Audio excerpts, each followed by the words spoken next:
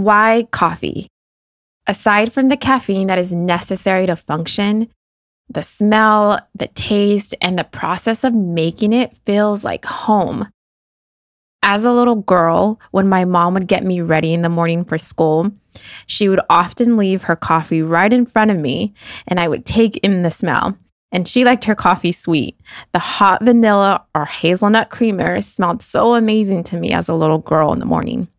I would beg her to have one small sip, and she would just laugh. When we would visit my grandparents' house, often as a little girl, coffee was either already brewing or being consumed by the adults. My grandparents always had the best vintage coffee mugs.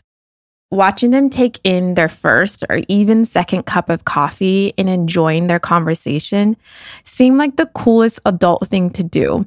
And I just couldn't wait to replicate those moments with my own family and friends when I got older. Anywhere my family and I traveled, the most important thing was finding the best coffee around, or just coffee in general. Those sweet, special memories as a child have turned into something more.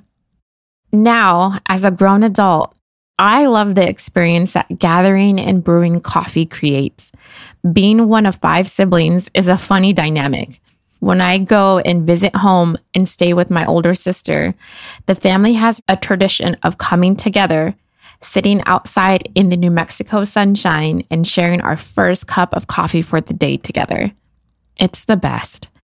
To get it just right for the morning, my sister has to prep the coffee ahead of time the night before.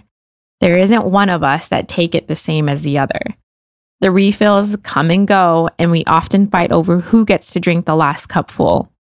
As a family, we don't agree on much, but the one thing we always come back to is that warm, delicious cup practically spilling over with coffee. For me, connection and closeness to others all started in memories I have of these conversations over coffee.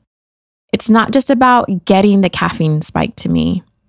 And I really don't know if coffee means this much to anyone else out there, but I have found that there is a warmth and history in every cup. And as you listen and take in these episodes, I hope you hear my heart for storytelling, connection that is real, and coffee that does not disappoint. This is what conversations over coffee means to me.